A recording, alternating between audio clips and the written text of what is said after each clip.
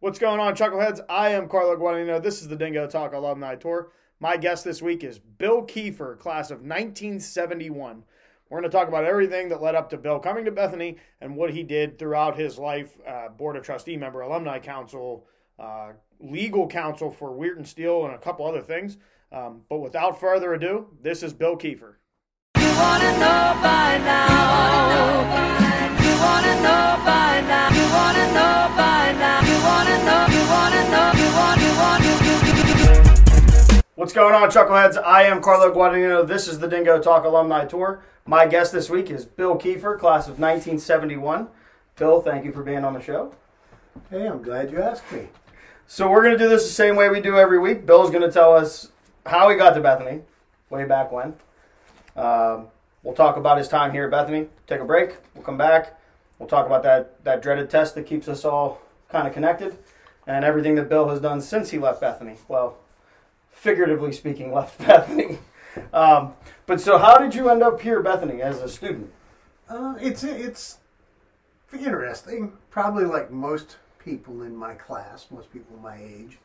It was a combination of family push, guidance counselor push, but I had my mother had a minister when she was growing up who was a Bethany grad, and she thought he was just a phenomenal minister.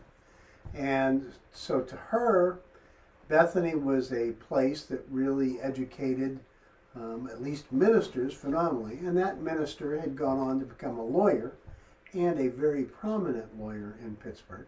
His name was Emerson Hess. You will see there are plaques around the college where he's on a few projects where they list the major contributors to building projects. He and his wife are listed on those. But to her, he was one of the most successful people she met when she was young.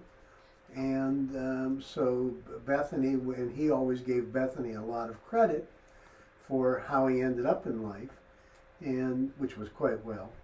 And so she thought that would be a good place for at least her older son, me, to go. And I wasn't totally sold on that. I went to a fairly large consolidated high school in Pittsburgh that was called Churchill Area High School back then. And I want to say my graduating class was a little bit over 400, 410, 420. And I was in the top half of the class, grade-wise. But when it came to things like SATs, National Merit Test, things like that, I was probably in the top, certainly the top 5% of the class, if not the top 2 or 3%. So it's funny, not knowing how colleges recruit back then, and knowing what I do today.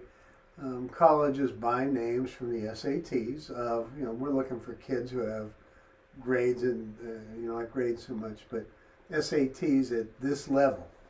And so I was getting, say, starting in my junior year, after I took my SATs then, or the PSATs, before that even, I would be getting letters from places like California Institute of Technology, Harvey Mudd, Carnegie Mellon, back then it was Carnegie Tech, Harvard, all kinds of places that I knew I wasn't going to. Because like I said, I was in the top half of the class, I was not in the top quarter. Although it was a little bit tough to tell, because Churchill was one of those places that was trying, it was a new school, opened in the fall of '63. And I was a sophomore there the second year it was open. It was trying to be an academically elite school without any of the trappings of elitism. And I can try to explain that a little further. But the largest employer in the school district was was a division of Westinghouse. It was their research and development arm. And so about every fourth kid or third kid in the class had a father who was a scientist or engineer at Westinghouse. So it was very, very heavy emphasis on the sciences, the mathematics, and But at the same time, there was nothing like the National Honor Society. Supposedly there was no class rank. All you knew was which fifth of the class you were in. So it was kind of a contradiction in terms that way. But they tried very, very, very hard. It was very good high school academically.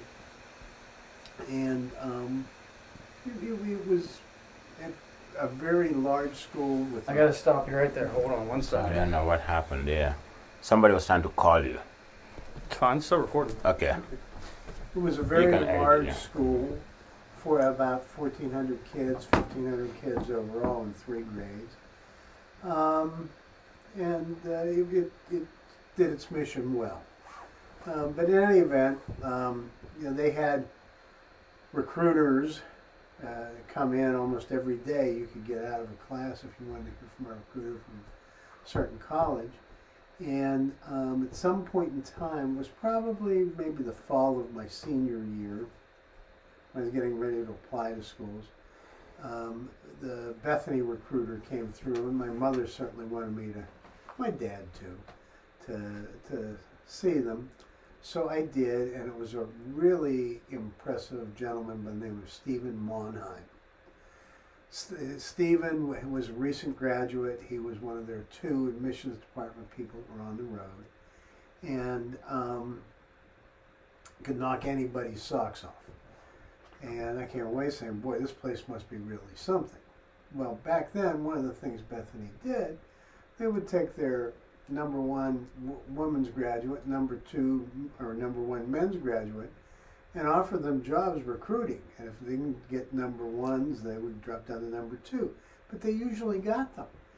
And I know that Stephen had a very, very successful business career in New York. And he was, my recollection, the nephew perhaps of a Steubenville businessman who just passed away 3 or 4 years ago at the age of 102. Long life. Long life, very, very prominent businessman. Was primary shareholder in companies like Amco Pittsburgh and things like that. His name was Louis Berkman.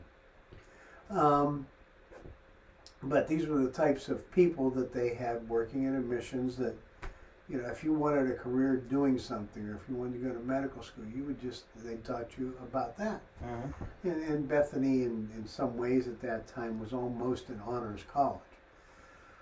So anyway, I came away impressed. I did the application, and I was worried about getting in. I applied to 4 colleges: Bethany, Dickinson College in Carlisle, Pennsylvania, University of Pittsburgh, and Penn State main campus. I got into all 4. And I was a little undecided, but my parents were pushing hard for Bethany.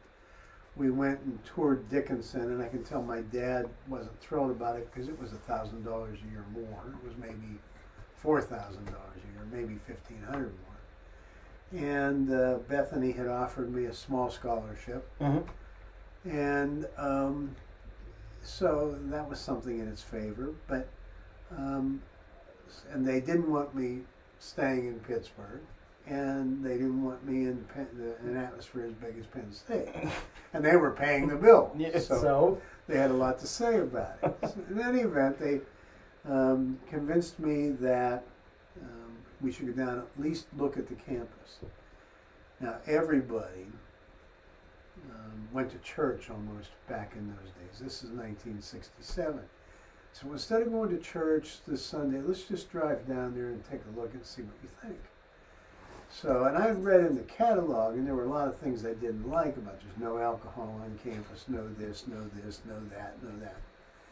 And I don't know what had happened there the night before, and I can tell you my visit was January 15th, 1967. This was a window tour, a drive-by, because it was the day of the first Super Bowl. And they parked the car in front of, nobody around, it's like 11 in the morning, because I wanted to be home for that Super Bowl. They parked the car in front of Cochran Hall, and which I knew from the catalog was a freshman men's dorm, and there were beer bottles and cans all over the front lawn. And that was the end of And that. I said, well, maybe this place isn't so bad after all. So it's fine to have rules, and it's fine to know where they end. So I then had a formal visit a few months later. I'm going a few weeks later, perhaps March, might have been right after spring break. And my tour guide was the woman, her name was Eileen Kistler, who had been the #1 graduate on the female side in the class before. And she was wonderful, took me around school. And my high school sent maybe 2-3 kids here a year. And I saw 1 or 2 of them on campus. It was a great tour, at the end of which I met Bob Sandercox, who was in charge of admissions. And he explained to me how much I would like it there and how much they would like having me come, and that was impressive. And I think that probably sealed the deal for me. And I also had a history teacher who had graduated from here a few years before that. Her name was Beverly Carlson, and she wanted me to go here every day. You had different, everybody from every which way was pointing you in the... Everyone but my guidance counselor, who thought I was an idiot. So he was probably right, but I remember he never spent any time with me. I mean, you're in a school that size, that each one of them has 400, 500 students. There were only 3 guidance counselors, and just doing the schedules, being sure people are on track, getting the transcripts out, whatever it takes, that's a lot of time. So I remember having a meeting with him about college. This was shortly before I graduated. And I sit down, and he's looking at my test scores and my grades, and he says something like, "We sure missed the boat on you. You really fell through the cracks." And I said, well, thanks. And because he's saying that because I got these test scores that are like moonshots. And he says, "Where are you planning to go to college?" And I said, "Bethany College." "Oh, no, you can't go to Bethany. We send 3 or 4 kids there a year. They're not like you.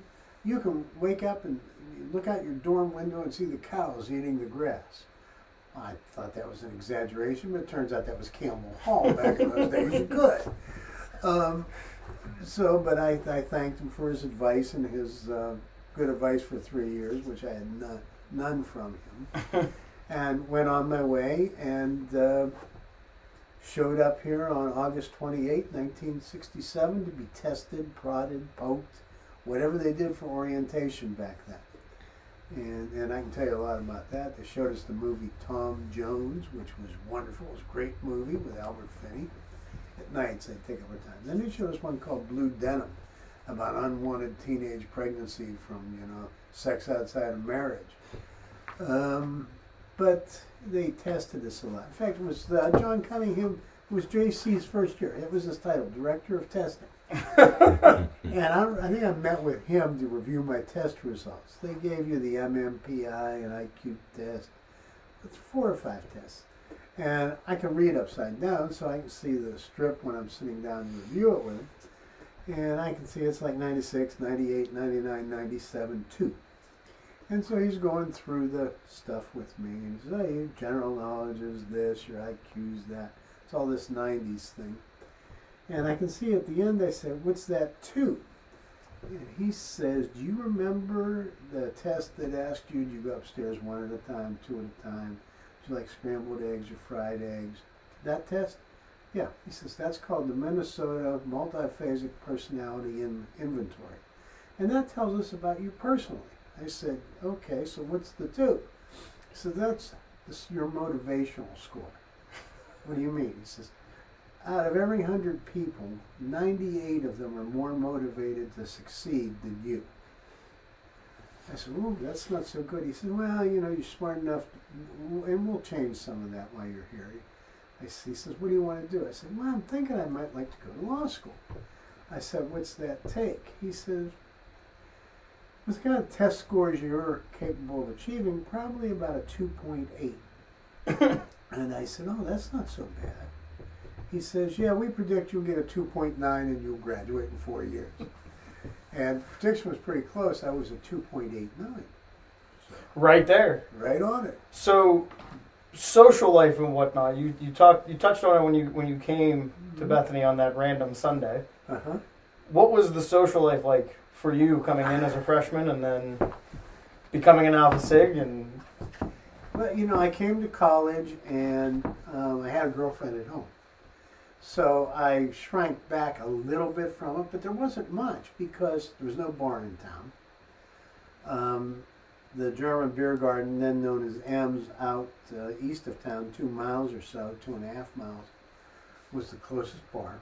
I was only 17, so I was too young to drink if anybody carded me. And girls they were allowed out to about dark. Women had hours. Freshman women, if I recall correctly, first semester freshman year, on weekday nights they had to be in their dorm by 9. And weekends they had to be in by 11. And they had to sign out, sign back in, where you were going, who you were with, on a card. And at the end of every month, a copy of the card was sent home to their parents. so there was no hiding who you were hanging out with. And if they violated curfew, they were grounded. Okay, let's see here. You didn't get in till 11:30. You are not allowed out of the dorm on weekends except for meals for 2 weeks, or something like that would be the punishment. So the social life was a little lean, unless, of course, they said you joined a fraternity or a sorority. Was that how you go down that road, or was that something you always... Pretty much. It wasn't something that I had ever thought much about. The movie Animal House was 25 years later, or 20 years later. So there didn't know much about it. But what happened, and it was first semester rush back then, there were 7 fraternities, 5 sororities, and freshmen men were required to attend a luncheon about 6 weeks into the term in the basement of Phillips Hall, which was where women normally ate. And we had a lecture on why, the importance of, well, should you choose to, these are the advantages of joining the Greek system, and it's not just parties and fun and games, there's academic side to it, there's study hours, and all sorts of things. But the social life in the college was largely built around that. Other than that, there was a movie in Commencement Hall every Friday night and every Saturday night, and that was it. And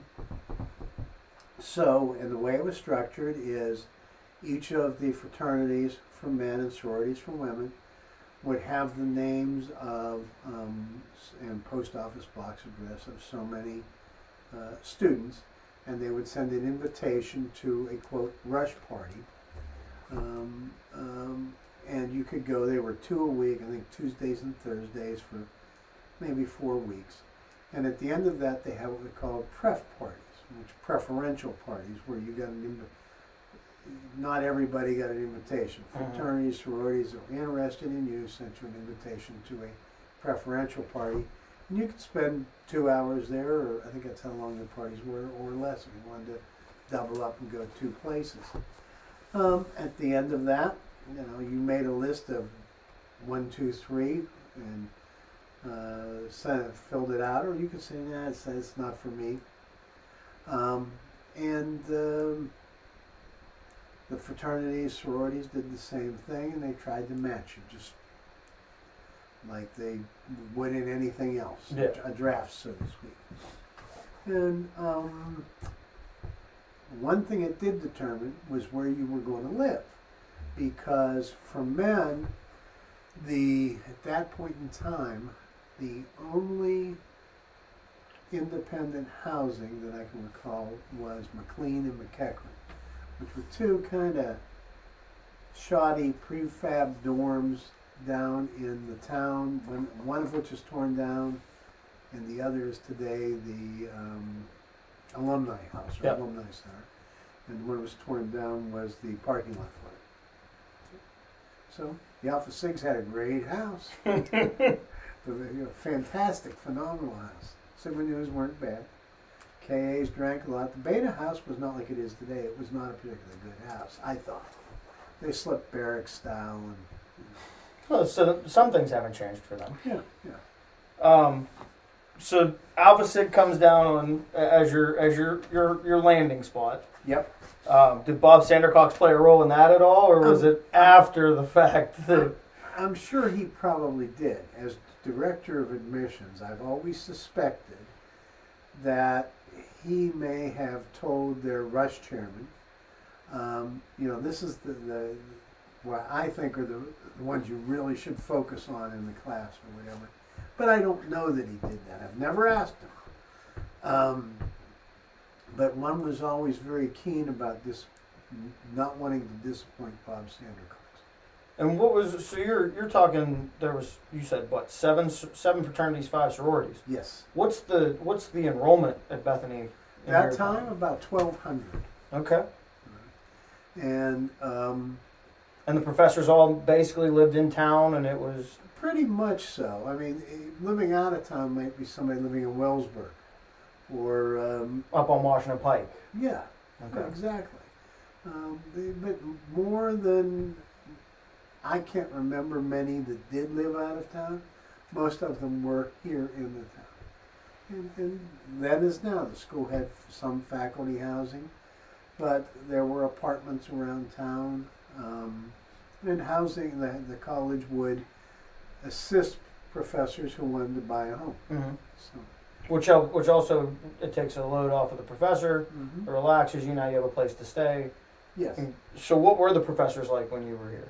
Because you said the rules on what women could, like there were rules on women. There seemed to be a lot of rules in the catalog. What was the academic and everyday experience? It was really rigorous. English, for example, was a very prominent major. And they would have a rule, 3 absences, excused or not, you failed the class. Economics was very rigorous. And biology, chemistry, physics. Physics was headed by the chairman of the physics department, was a Chinese person, Dr. Wei, W-E-I, who was not internationally known, who had come to the U.S., there'd been a communist takeover in China plus the Japanese invasion. I'd been head of the United Nations Commission on Nuclear Energy. I told you the type of Westinghouse scientists, a lot of them were foreign. 2 of my parents' bridge partners were the Tongs, who also came from China. And Dr. Tong, when he found I was coming to Bethany, you study with Dr. Wei. He, genius. Okay. Dr. Tong was pretty bright too. And for him to say that, it's... Yeah, exactly. So, but it was a rigorous environment. There were majors where you could probably get by on a little less, perhaps sociology maybe, or something like that, where phys ed, where it was maybe a little bit easier academically. So you have the rigorous academics, the social life that comes alive when you join Greek life. What was athletics like? Athletics were really good. Football was very, very good. Bob Goying was the coach then. And I think in the previous 3 seasons, he hadn't had an undefeated, untied season, but he had at least one season that would have been undefeated but for a tie, and a couple of one-loss seasons. They were really, really a heavy hitter in the PAC at that time. And that's NAIA PAC. That's before it becomes the Division III. Yes. Okay. And then you had basketball had won the PAC championship 4 years in a row. Swimming was nationally ranked. They finished 3rd and 5th in the 2 years before I got here. Baseball was very good, aided somewhat by my class. I think the spring of '70 was at that time again coached by Bob Boyd, the first time they ever won the PAC outright in baseball. Soccer was just starting. It was a club sport moving to a varsity program. John Cunningham became the coach, and Stelios Papadopoulos, Fuzzy Williams. These were guys that founded the program. Plus, there were some excellent kids that had come in from New Jersey. Richard Cox, I think comes to mind, and some others. And some other kids had flopped over from football to soccer. On the other hand, Bill Torowitz was a fraternity brother of mine who'd been a very good soccer player in New Jersey. High school didn't have a football team. He came here and became a defensive lineman. His senior year, he was co-captain of the football team and all PAC. So there was fluidity. Mm-hmm. And he certainly had a chance to make your mark in athletics. My younger brother came here. He was 2 years behind me, and the year he was a pitcher on the baseball team, the year they won the spring of '70, the year they won the PAC, and I remember Bob Goines' quote about him in the yearbook for that year, keeping in mind he had Denny Robinson and Bill Torowitz as great pitchers to start, and he said our bullpen was Neil Kiefer. And he was very effective as a reliever his freshman and sophomore year before he became a starting pitcher. And then, but he also played basketball for all 4 years. So it was a place where there were athletic opportunities for someone who and wanted well to work attended. at it. Oh, And yeah. people were that was Football stands were packed. And like you said, there was very minimal to do. Yeah. But you also, it was just another thing that you could do, so And people went. Concerts were really, really big. My first semester, homecoming, I didn't believe it. Friday night, they have a concert by a group called the Grassroots, who were pretty darn big back in the late 60s. Count Basie was here for the homecoming dance. And then, Sunday afternoon, there's another concert by a group called Jefferson Airplane, which is today Starship, after being Jefferson Starship in between. They keep getting better wings. And during a semester, you would have maybe 3 major concerts each semester. And you name them all. You know, the Beatles weren't here, neither were the Rolling Stones. But the Eagles were here. But that was later. That was about a decade later. They're not that old. But just thinking, we had, I think, Spanky and our gang,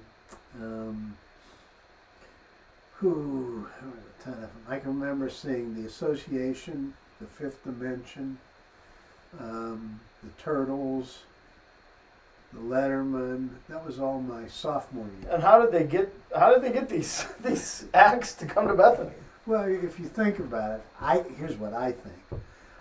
Those acts, when they are touring, they're setting it up a year or so in advance, and they have holes in their schedule.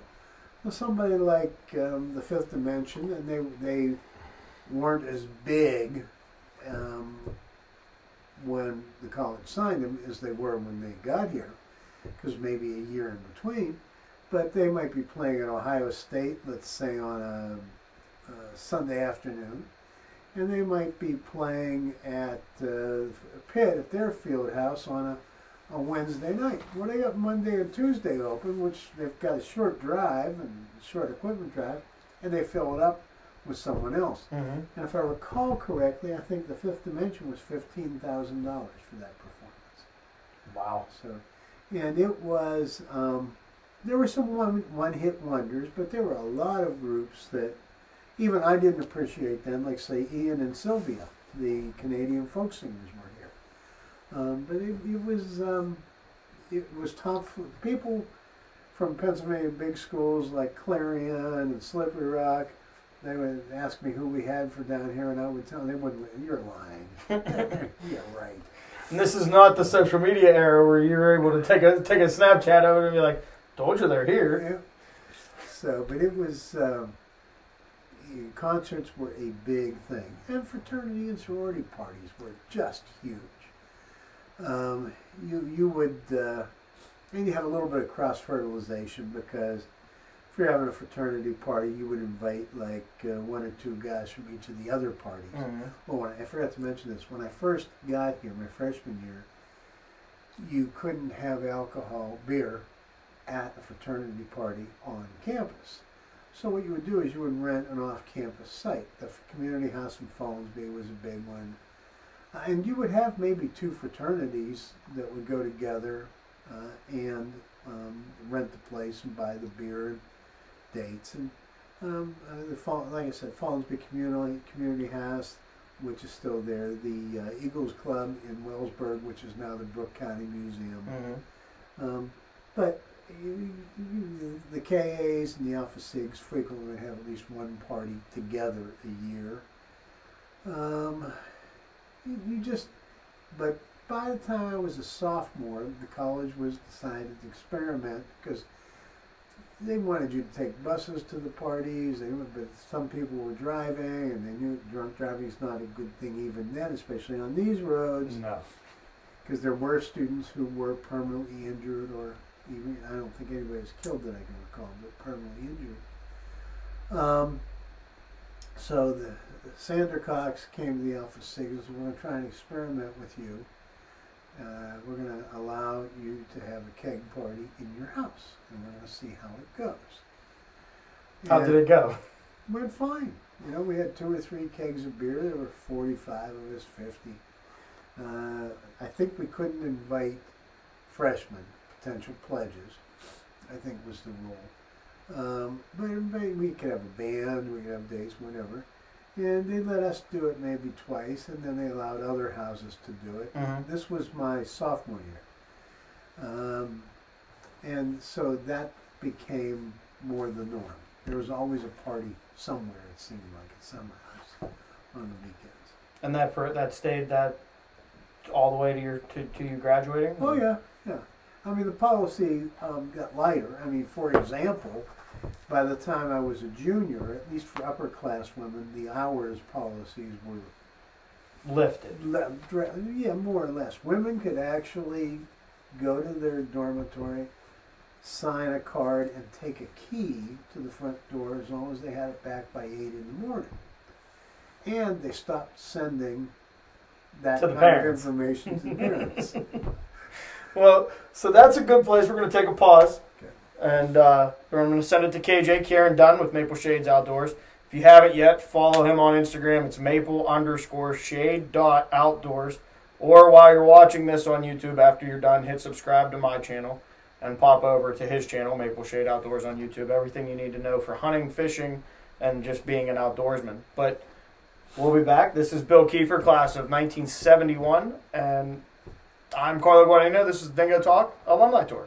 Go ahead, KJ. What's going on, everybody? This is Kieran Dunn, founder of Maple Shade Outdoors. You're currently watching Dingo Talk with my man Carlo. If you're anything like me and you're really enjoying this content, you should like and subscribe his page. While you're on YouTube, you should probably just head over and like and subscribe Maple Shade Outdoors.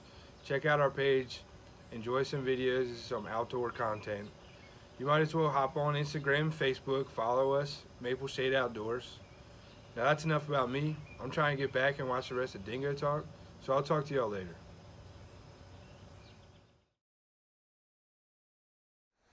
What's going on, Chuckleheads? I am Carlo Guadagnino. This is the Dingo Talk Alumni Tour. My guest is Bill Kiefer, class of 1971. We left off. We were talking about what social life was like, the concerts, the fraternity parties, the rigorous academics, and rigorous academics comps. Woo! So I've talked to a couple people, and it was not the comps that I know comps. Correct? Everybody wasn't standing outside. There wasn't. No. It wasn't like that at all. Comps, you sat and you had 2 days, 8 hours of written essay type question. Well, liberal arts school. I'm a history major, so that lends itself to written responses. I don't know what they would do in physics or mathematics, even though I have fraternity brothers who were in those majors. But it is kind of unusual because they can, history, they might ask you anything from the beginning of writing to last year. Yeah. So you weren't going to, there was a reading period of about a week, and you weren't going to learn the history of the world other than Mel Brooks' version of it in that period of time. So, and it was fair game. And as I recall, they gave you a list of questions, and you could answer so many of them because they were a uniform list. Yeah. And you may not have taken a class in whatever they were asking about. So, but it was, you're expected to spend about an hour on each essay question, or maybe 45 minutes. And you were expected to know your stuff, and you had to be creative, like any other written exam. You have to analyze the question. What are they asking me? What do I know about it? How do I structure the answer? And then you can start writing. And you were graded distinction on the questions: distinction, pass plus, pass minus, fail. And it was strenuous, but it was not rocket science. It wasn't petty stuff. I mean, you might be asked about one of my favorite topics, the Scottish Enlightenment or something, or you might have been asked about Florence and the Renaissance. Or U.S. history. You might be asked to, a broad question, let you talk about the causes leading up to the Civil War and the turning point of the war, whatever. So the hard part, though, that everybody gutted was the oral examination, which is about an hour long. And it's a 3-person panel, consisting of generally a senior member of the faculty in your department, a junior member of the faculty in your department, and an outsider. So I had a panel of William Young, who was head chairman of the department, John Daly, who was his first year here, specialized in history This is of before England. John Daly started golfing? Yeah, different John Daly. And a sociology professor whose last name was, I think Myers. And so I hadn't had Mr. Young since maybe the first semester of maybe second semester of my sophomore year. I got away from U.S. history, which was his specialty. And I wasn't the best at attending his class. A lot of times, if I didn't think somebody was a really gifted lecturer and I could get it from the book, I didn't show up if class was early in the morning or something. And especially if we had a bar in town by then, and if I'd been there too late. And then I had Dr. Daly, History of England. That's just, I only had him one semester. This was his first year. And it's really like the second half, like maybe from about the Stuart monarchy regaining the crown after Parliament's revolution, and so starting with maybe Charles II up to the present day, or up to sometime, maybe the end with Queen Victoria. And I had Dr. Myers from sociology, not the one from philosophy. And I had taken a course from Myers, but I'm a senior. And it's a 100 level course. I just needed a requirement, something. Yeah. And they were playing at the end of the semester a game called SimSocket, Simulated Society. I'm starting reading period. And it's like, hey, I'm not going to be here anymore. What do you mean we're playing SimSocket? Yeah, I know. I got calls. I said, people die in SimSoc. They didn't work enough to get food, whatever. Just you know, just pretend I died. I'm not going to be here for the next week. And he was very upset with me. Well, he turns up on my panel. And daily, I had cut for a week to take a special course that was a week long. Something called Russian literature through, Russian history through Russian literature in the 19th century, something like that. And it was a pretty cool course, but it was like a 5-day a week, 3-hour course for 1 week, 1 hour. And so I cut History of England for a whole week. Where were you? Well, I was taking this other class. He blew up at me, and I now understand it. Somebody else was more important than me. This guy's a college professor, for Christ's sake. So, those two were on the panel. And so, like, Dr. Young goes, when I walk in, I'm trying to place you. I see you've taken U.S. history a little bit. I couldn't remember who you were, but you have, like, the highest LSATs in the department, the highest GREs, whatever, some test. And these two gentlemen couldn't quite explain who you were. And it sounded like with, you know, a very kindly guy with 2 raging bears. And so Daly starts talking to me in German. And I said, I'm sorry, Dr. Daly, I don't have any understanding of German. Well, perhaps if I elaborate a little further, you'll understand of whom this was said. And he starts out in German again. The one word I picked up was Juden, which is somebody's Jewish in German. And the only person I could think of was a prominent Jew at the time that he's teaching and speaking of was Benjamin Disraeli, a prominent prime minister of England. And I said, oh, that would likely be Disraeli. Oh, okay, I didn't expect you to get that one. So, and after that it went... Everything calmed down. Everything calmed down, and it just went okay. I did not get distinction. That was a foregone conclusion. Later on, I was mailed my written answers. I think it was the practice back then. And they were all either pass plus or distinction minus.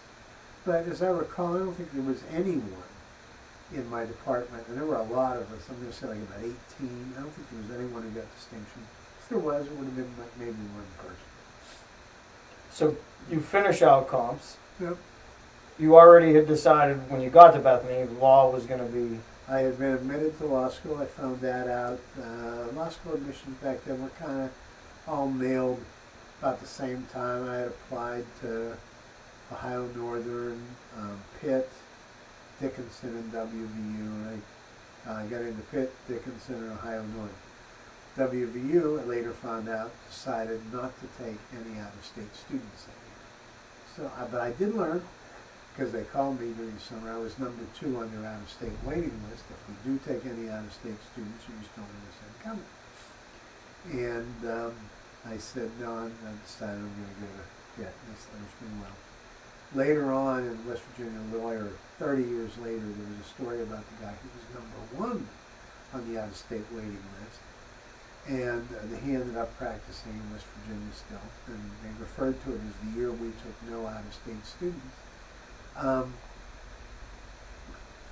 There was a big gap between number 1 and number 2. He was in Harvard or Yale, I can't remember which, and he had come here and volunteers, Vista Volunteers in Service to America, and really wanted to stay.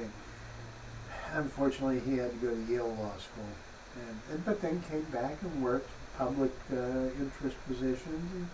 But he was a very successful lawyer in the States. So, and if you have somebody that is similar in Bethany, they're graduating, or maybe they've already graduated and they're into this law school thing, how does law school go for... Well, at that time, at least I can only speak about Pitt, because that's where I was, and there was probably, you have 3 classes. I remember there were 2 Alpha Sigs in the 3rd year class when I was a first year. There were a KA and might have been an independent, I think a Delta in the 2nd year class when I was a first year. There were Bethany kids that came, there was no other Bethany kid in my year at Pitt, but there were several in the 2 years behind me. One of whom transferred out was Kay Gorenflo, who's been a speaker here, who was a and I don't know if she still is or not, justice of the South Carolina Supreme Court. So, but it was, again, intellectually challenging, but law school is very much logic-based, vocabulary-based, reasoning, thinking, and it's really, I've always thought, a fascinating exercise. Not everybody will tell you that. So what, after you get out of law school, what is the next move for Bill? Well, it was recession year. So, and Pittsburgh was real, in 1974, Pittsburgh was in the throes of that. I had always wanted to be in-house as a corporate attorney. And there were, at that time, a tremendous number of corporate headquarters in Pittsburgh. Trying to land a job with one of them. I remember Alcoa, which Aluminum Company of America at that time ruled the aluminum industry. And their recruiter, I don't remember his name, but he was obnoxious. And this interview was not going well. And by the way, I had even better grades at Pitt than I did at Bethany. Yeah, so I think I might have graduated right around 15th or so in my law school class. And I said, tell me how many openings are there in your department? Because they had about 35, 40 lawyers in the department. And everything he would talk about was we at Alcoa, we at Alcoa. Well, just tell me at Alcoa. And he said, well, we at Alcoa normally have 2 a year because typically someone will leave and we'll also expand the department. So there's 2 openings. No, we at Alcoa only have 1 opening this year. Okay. Where do we at Alcoa interview? He said, well, normally we mostly interview Pitt, Duquesne, Ohio State, more regionally. But as you know, this is a recession year. So this year we at Alcoa are interviewing at Harvard, Yale, blah, blah, blah. I said, oh, do you have people wanting to come to Pittsburgh from there? Listen, I've got 38 people signed up for interviews at Yale over a 2-day period. Thinking, I have no chance for this job. But it was there were interviews like that, and there weren't many of them. And what finally happened is I had an interview with, I had a job offer from John Laughlin Steel, but it was to go to Cleveland. I didn't want to go to Cleveland because I was involved with my wife. I got married right before my 3rd year of law school to my Bethany sweetheart. She didn't want to leave tri-state area.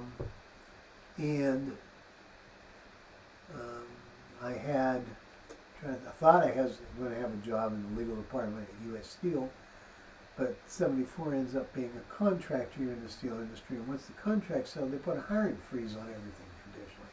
So that evaporated. And I did have an interview with a National Steel, and they sent me down to their Weirton division to talk because they had an opening for a lawyer. And while I was there, I mean, it was an okay interview. It went pretty well. And my hometown of my then wife was Weirton. I got a call when I got home. It was, hi, I'm so-and-so, a fellow named David Robertson, who spent a year at Bethany. He says, you don't want to work for those bozos. Well, what do you do and how do you know I was there? So I have a law firm. I represent the union that they were in negotiations with.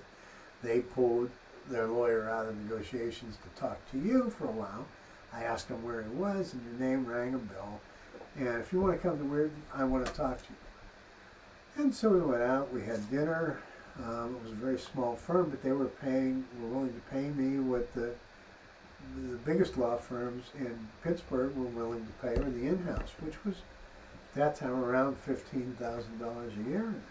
I took the job. Now it meant trying cases, really developing, not being spoon-fed anything, sink or swim, and you learned. And in the my first 10 years there, I used to know, but I don't remember how many jury trials I did. Labor arbitrations were well over 100. And things like workers' compensation hearings and stuff you kind of did in your sleep. Yeah. Okay? But, you know, I appeared before the state Supreme Court a number of times, probably 5 or 6 times a year. So it was a very intense sort of practice, but it was rewarding. Mm-hmm. And when I was about 32 or 3, National Steel Corporation decided to spin off that particular division. It was the Weirton division, and to an ESOP of Weirton's employees if they could pull off the financing. Well, the union was heavily involved in that, so I got involved because, as I said, David was the union's counsel, and at the end of which, you know, I still wanted to do something different, a corporation somewhere, and lo and behold, the Weirton Steel Corporation made me a job offer because the fellow who was headed their legal department was going to Pittsburgh to work in a law firm, and would I be interested in more or less heading it? It was a nascent, I think that's how you say that, law department, and where did we go from here? And I spent 20 years doing that, or 19 and a half. So, and then how do you end up finding your way back to Bethany? Yeah. But keep in mind, I'm only a little ways up the road, so somehow or other, when I was in my mid-30s, Bethany reaches out to me to be on Alumni Council. And I did that for about 6 years or so. And then I took a break. And a few years later, in 1999, Bethany reaches out to me would I accept a position on the Board of Trustees. And I said, boy, this is a little fish out of water here. I mean, I wasn't that good a student or anything like that. I was okay. Why would you want me on the Board of Trustees? But it was really about the ability to, as in many cases, give or find giving sources because you're well known or whatever. And I had worked with a number of charities, and of course, being involved in getting money for them, and I was still general counsel and vice president, etc. at Weirton Steel. And I stayed on the board for about 6 years, but during that 6 years, the American steel industry disappeared. Mm-hmm. There were 53 basic steel companies in 1999, and there became, on the integrated side, I want to say 6 by 2004. Because they one after another into bankruptcy and then either being closed or snapped up by larger fish. And Weirton was the last or next to last, or 47, let's say, that entered bankruptcy. Weirton went in either the 46th or 47th. It almost didn't. And it almost got out intact, but for labor management issues. And so it was going to be part of something else. Yeah. I left. I went to a large law firm. Went to that time large, called Steptoe & Johnson. It's still large. It's over 200 lawyers. Has numerous offices in West Virginia. And I decided to take a job at their Wheeling office. And there's a lot of legal work. You know, I mean, fairly common, well-known corporate lawyer, plus I had 2 years of work to wrap up the Weirton Steel local counsel side of it. And I started doing work for several of the colleges.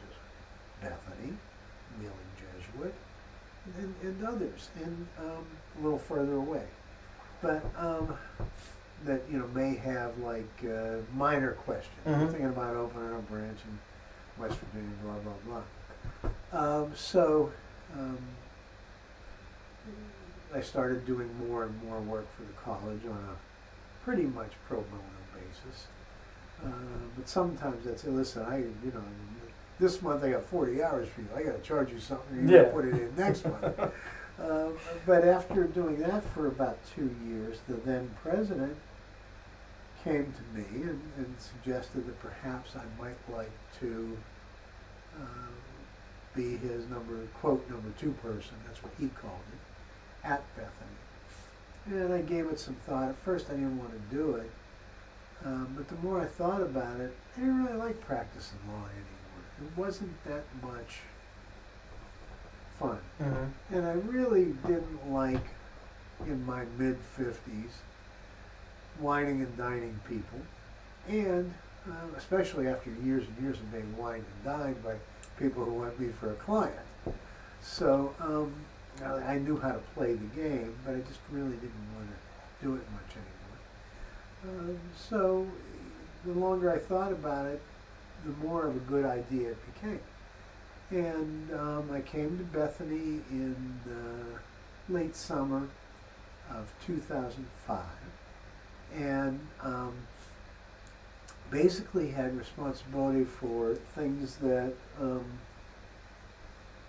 I didn't have to worry about fundraising, I didn't have to worry about faculty, and I didn't have to worry about admissions.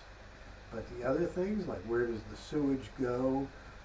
Are there enough beds in this dormitory? Everything. Where are we with regard to scholarships in this sport, that sport? When the NCAA runs our numbers, how are we going to look? All the myriad of things that a college has, Mm-hmm. whether it is who's the food service, who's the cleaning service, the contracts we had, where the copiers come from, all of that stuff fell into my bailiwick. So that means pretty much everybody from custodians all the way up through controllers would be people that would report to me and that I would have a relationship with. It was probably, if you take the faculty out, it was probably 2/3 or 3/4 of the people that left. So. Well, then 5 years after you get here, the guy sitting, I guess I fall into, I get dropped into your lap. And that was enjoyable. At first, I didn't know what to make of you. You were an Alpha Sig, and by then the Alpha Sigs were, Greek life was in trouble at Bethany, and the Alpha Sigs were very problematic. They were not attracting enough members, and those that they did attract were not necessarily responsive to a lot of things, like, hey, you got to get up and go to class, or whatever. And they were in a lot of occasional trouble, we'll say, with their national association. All of a sudden, you show up, and the closest thing I've ever seen to it would be like, forgive me, Steve McKinley, but a Marine drill sergeant with a platoon of recruits. Yeah, sometimes I swore that you marched them to and from events. And don't lie, you did. We have to be there at this time. Okay, in line. Line up in alphabetical order. I don't know if we were doing alphabetical order, but we definitely marched all of You did march. So, and that's how I first got to know you. Because this guy is going to save my fraternity. And you did. Wow. So, your efforts were huge in that regard. Now, that's not to say that the efforts of Larry Grimes or Josh or Andy Arkeys, they all participated in it. You know, I kind of, when you're supervising security for the college campus, you can't show partiality to your own fraternity. You can't be an advisor to them. At least that was my rules. Because we tried. Yeah, we tried, and I would have loved to have done it. But as long as security was under my watch, that just wasn't going to happen, because anything that was alleged that you all had done that I had not thoroughly investigated or slacked off on, Comes back. Comes back. Yeah. And everybody else is going to claim that they got a raw deal. So, but we developed, I think, a workable relationship, even with the birds. Even with the damn birds. Should I tell that story? You're more than welcome to tell that. Okay, there are stuffed birds. For those who haven't been in the Ogle Bay, what used to be the Ogle Bay Hall of Science, and is now the Bird room. That's what it's Kirkpatrick, but it's Kirkpatrick Hall, and it is. There's a room up there called the Bird Room, more or less. It's got all kinds of stuffed birds, from little scarlet tanagers and big old bald eagle with the whole Bald full eagle. wingspan. owls. Anyway, 4 or 5 of them, 3 or 4 of them disappeared. So I get the call because the head of the department, Dr. Buckler, is very, very upset. Some of his birds are gone. And was he the Phyton advisor? I believe at the time, yes. Because And- Farwell had already left. So I Okay. think Jay took over for Dr. Buckaloo took over Because for we're talking, when was this? About 2010? 2000 and would have been Nine. 13. 13, okay. Ish. Okay, so Right around around my last year at the Yeah. college. And my security forces say, we think your guys got him. So I said, hell. So I sent an email to you that said something like, bring back the damn birds. I need to meet with you. Yeah, that was it. I need to meet with you about recruitment and some events that you've had. Also, bring the damn birds with you so I can give them back. Yes. And then the meeting was not the same.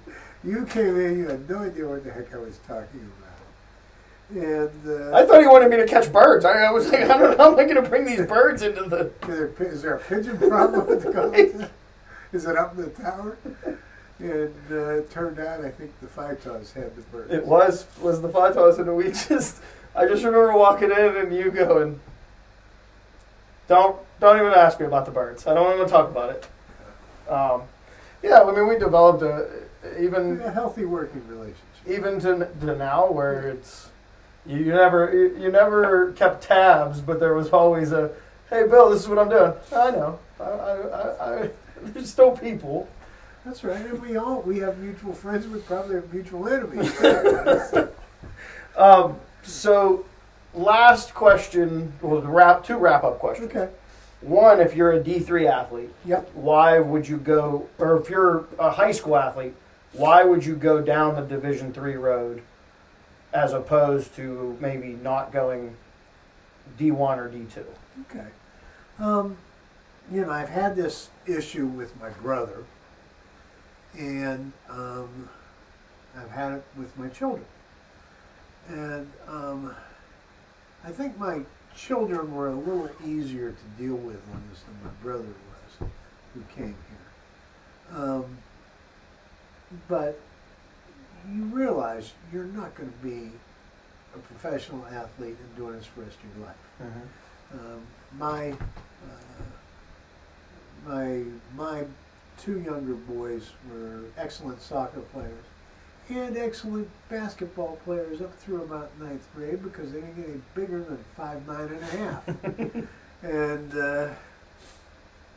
that's just the way it is, when you're 5'9½", and even as a senior and being 140 pounds, you're not going to be going to the lane and getting in the paint. And everybody on a team can shoot over you anyway. Mm-hmm. So, but you realize that it is, athletics is something that can add to your appreciation of the college experience, whether you're participating as on any level. Mm-hmm. Just if I'm trying to think about this. The Division III, should be much less pressure on Yeah. than there is in Division II and Division I. I mean, that's the only way I can put it. It's not always the case, but it should be something that you're doing because it is enjoyable. And I've always had an issue with the coaches that say if you go Greek, you ride the bench, or you're off the team, whatever that just because I think they're interfering too much with the student's life And the college experience that and the they're college choosing. experience. And that's just, we're not giving them full rides. We don't own them. No. They should be free to explore their choices in any way. Well, and on that note, Yeah. why, if you're pitching Bethany College, Yeah. why Bethany College? Depends on what you want to do. I mean, there's so many things. Like now, it'd be very easy to say, you know what, our theater department is growing. You'll have all kinds of opportunities to do things. We had a lady named Fran McDormand to go here. And by the way, there was another guy, William Macy. He started out here before he went to Middlebury. But there's all kinds of examples you can use. Where, Mm-hmm. John Niederhuber, who was head of the National Institute of Health. There, Linda Lewis, prominent neurologist in New York City, associate dean of the medical school at Columbia University. Tons of people that you can point to that if you're really concerned about what your life is going to be after college, you can really benefit from being at this school, because one thing about it, it is not rigid. And I think the future of small colleges is going to be, and I think Bethany will get there, they're not quite there yet, but partway, stackable credentials. You know something about computers, you know something about electronics, you know something about a foreign language, and that you have, can certify that you've done, say 12 hours in French, or you've done, or German, and you've done 12 hours, 16 hours in accounting. That rather than being rigidly tied to a major, as education has become, that employers are going to want people who have a broad base of knowledge. It doesn't have to be 20,000 leagues deep, but they have to be able to understand what's coming next in many fields. You just don't want them to be, you want people who aren't going to be blindsided by the next development. So I think that's one thing. And I think another is the opportunity still to have, at the end, let me say this a little differently. At the end of the day, you are going to get out of college exactly what you put into it. And I think that this is a place where it really can make a difference in people's lives. I've just gotten done, almost done. I just did part 3 or 4 of a newspaper series for a small paper on Thomas Campbell and Alexander Campbell and what they started. And I heard this joke once at Founders Day in the college, that Alexander Campbell was going to bring all Christians together under one umbrella. Instead, he created 6 new denominations. In reality, it's 9. But, it got a little off track there. But it's a place where you can point out to so many people who that are prominent or were prominent, extremely successful, that really benefited from this place. And it is a place where it's based in the traditions of the Scottish Enlightenment of the early 1800s, and its approach to learning, and that continues to this day. And I think it is hard to find somewhere that gives you the intellectual freedom that I believe Bethany does. Well, Bill, thank you very much for being on the show. Thank you for having me. Absolutely. I enjoyed it. It's just like old times. We're just not sitting in your office. That's true. We're going to send it to Harry Chambers General Store. If you've been to Bethany and haven't been into Chambers, you didn't actually come to Bethany. I don't care who you are. And if you've gone into Chambers and found something that they don't have, you're a liar. Because if they don't have it, you don't need it. But this has been the Dingo Talk Alumni Tour. I am Carlo Guadagnino. Bill Kiefer, my guest, class of 1971. But Harry Chambers, go ahead and take it away. just watched another exciting episode of Dingo Talk, recorded in the secret lair deep in the hills of Bethany, West Virginia. Let me give a shout out to my man Don over at Maple Shade Outdoor. He's got some great stuff going on over there on YouTube and Instagram. Please make sure you check him out. Also, now available as promised, we have the second edition Bethany, West Virginia Mushroom Capital of the World t-shirts and our Chambers General Store. If we don't have it, you don't need it t-shirts. Available in all sizes. So make sure you stop by the store for a t-shirt, breakfast sandwich, or sausage biscuits and gravy, and make sure to check out those daily lunch specials. Now back to you, Dingo. By now.